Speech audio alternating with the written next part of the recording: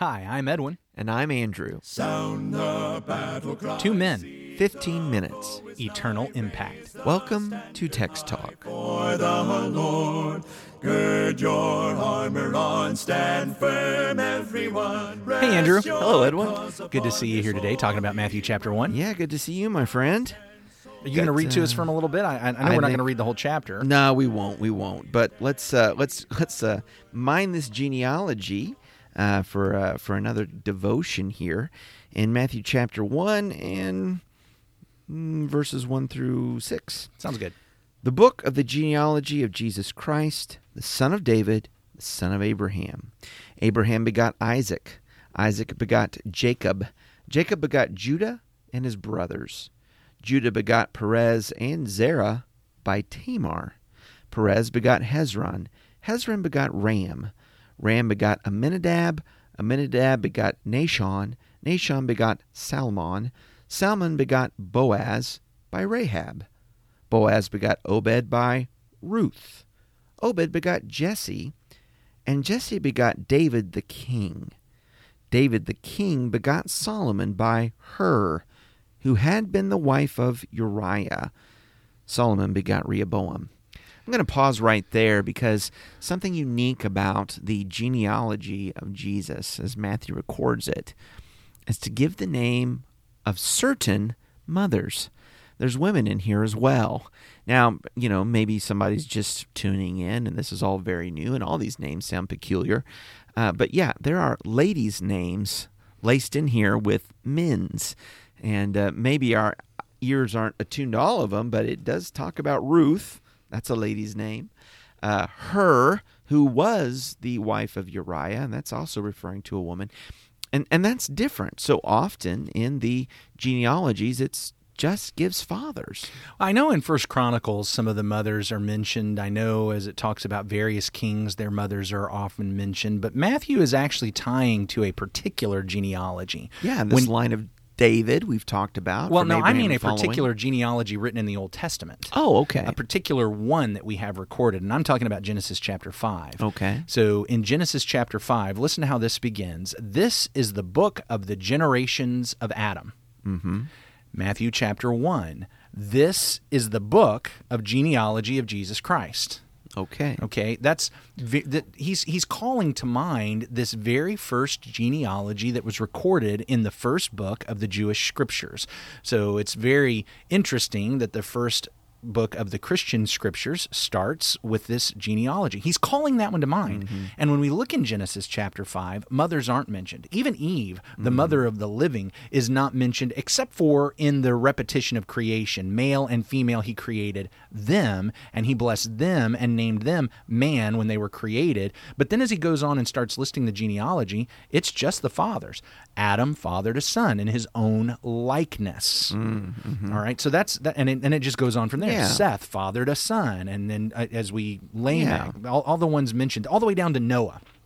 So Matthew is very specifically calling that genealogy to mind, that record of a genealogy, and he's basically continuing it. Mm-hmm. But what we find in Genesis 5 is mothers aren't mentioned. No, they're not. It does say that these men all had many sons and daughters. Yeah. So it's not like it ignores that there are women involved in mankind. Always women when there's begatting. And men and women begat. But when Matthew tells his genealogy, he departs from how Moses recorded that original genealogy by bringing up mothers who are a part of this as well. And you've already mentioned a couple of them: Bathsheba, the wife of Uriah; Ruth. Yeah. You've got Rahab. You've got Tamar. Yeah, there's of course, 4. Mary.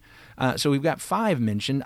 Let's talk about Mary tomorrow. Today I want to just talk with you about Tamar, Rahab, Ruth, and Bathsheba. Yeah, so again, from Jewish perspective, we've been reading here largely a royal genealogy, going from Abraham, but then to David, and then all of these kings. And yet with these women, their stories, their backstories, well, they're certainly not like Jewish king stories. No. Well, these are going to be in some of these really with their story and what happened. these are the kind of the things we don't want to think about so much. These are some of the stories that you might kind of call that a skeleton in the closet kind of story, not the one that you bring out and write down in the genealogy. And, well, let's make sure and get these names on the birth certificates, too. These are the kind of stories that cause you to drop out of the presidential race. Exactly. Oh, boy, they found out about my great-grandma, and this makes me look bad, and I'm done. You know what? I'm going to go ahead and give my support to that guy over there. That's what these kinds of stories bring up. Yeah. Which, okay, let the cat out of the bag.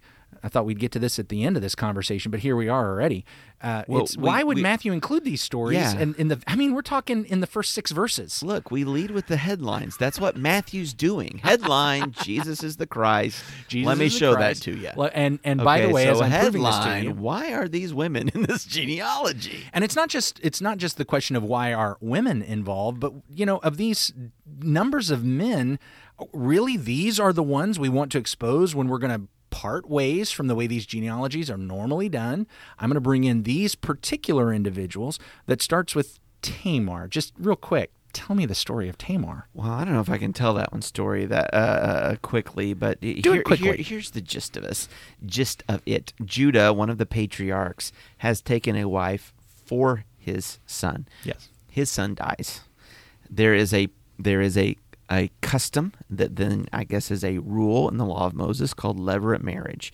And the purpose of it is this, that if a man dies for the sake of his inheritance, his brother needs to marry the widow, have a child by her, and yet this child is going to be in the name of, in the inheritance line of, the son who died.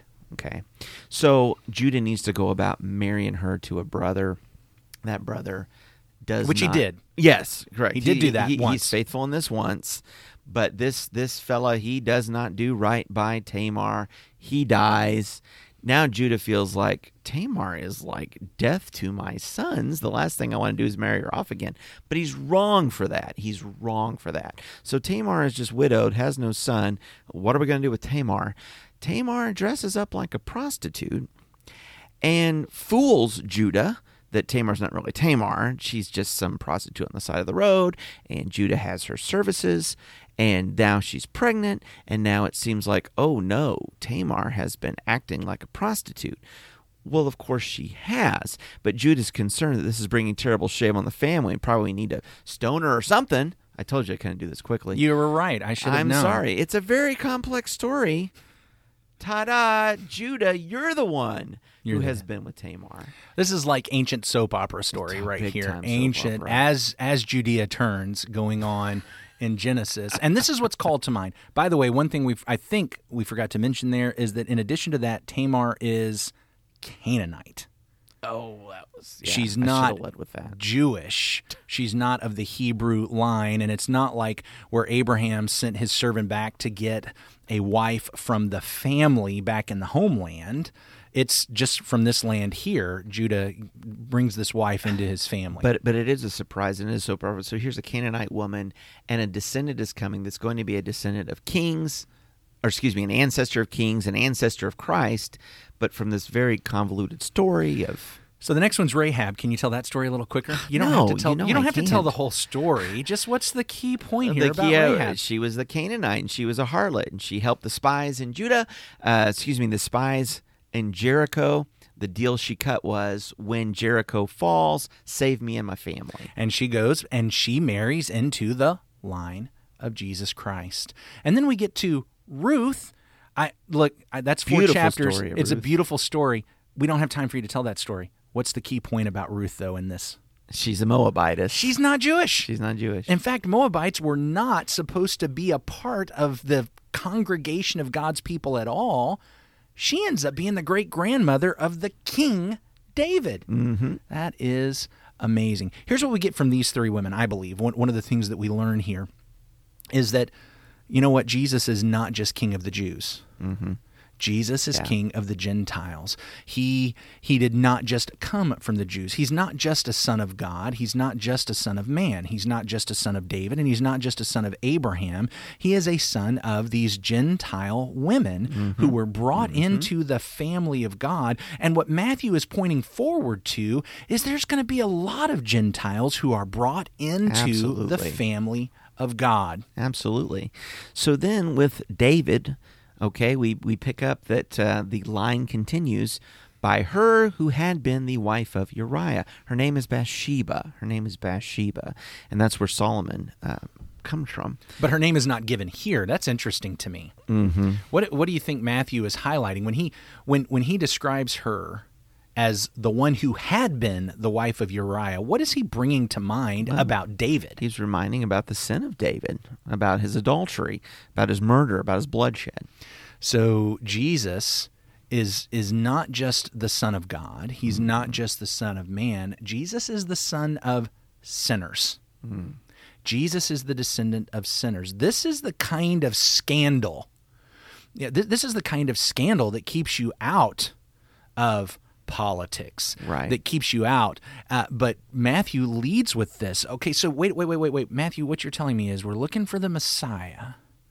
And the guy who is the Jewish Messiah, the hope of the Jewish people, comes from prostitutes and folks who acted like prostitutes and folks who were in other nations, and then from this man who stole another man's wife, and that's who we're talking about. This is really your hope of Israel and the hope of the whole world? Why do you think Matthew would include all of this, Andrew? Well, number one, I think it's because it's true. If you were going to make this thing up, if you wanted to create, someone that's bigger than life, you wanted to create that in your mind, you don't put all these little chinks in the armor, and at the outset. Yeah, you don't start off and in the first 6 verses raise 4 objections. Yeah. Unless it's true. This is the way it is. I'm telling you, this is the way it was. Yeah. And I think that's absolutely right. Now, you said number 1. Do you have a number 2, or is that your big... I just wanted to make sure. Well, since I wasn't ready for the question, I didn't. I meant number 1 in fundamentally, this is preeminent. Yeah, well, I think that's the point. I wasn't sure how exactly. Look, I think that's the truth. And I tell you, one of the other things that this does is it points out and sets the stage for the fact that Jesus, the Messiah, is probably not always going to be and do what you expect. And probably even before we get out of chapter 1, that's the case. These very humble beginnings. Mary, pregnant of the Holy Spirit, right? But Joseph, her betrothed, finds that hard to accept. Let's talk about that tomorrow. Let's not get into that today.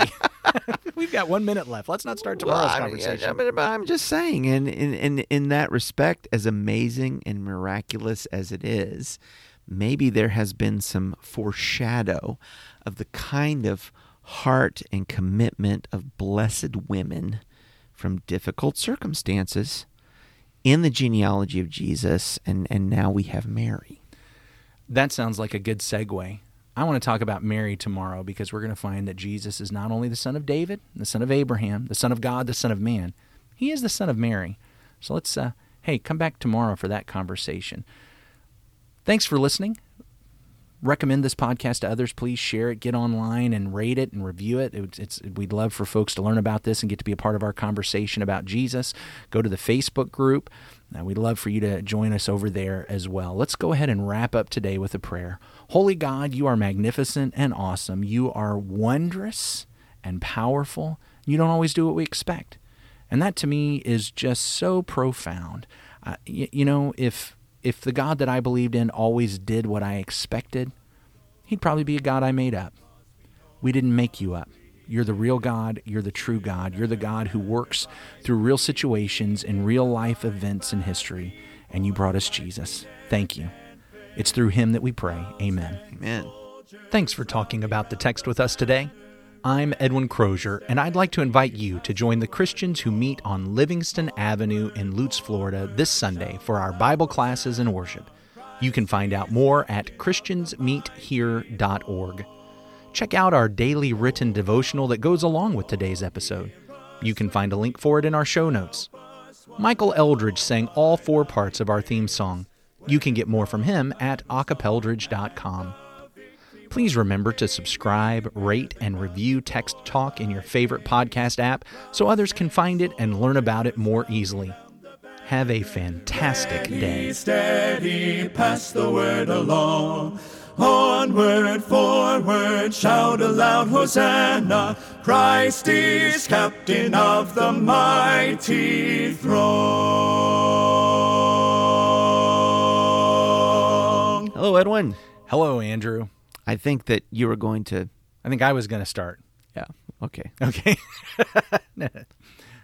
Hey, Andrew.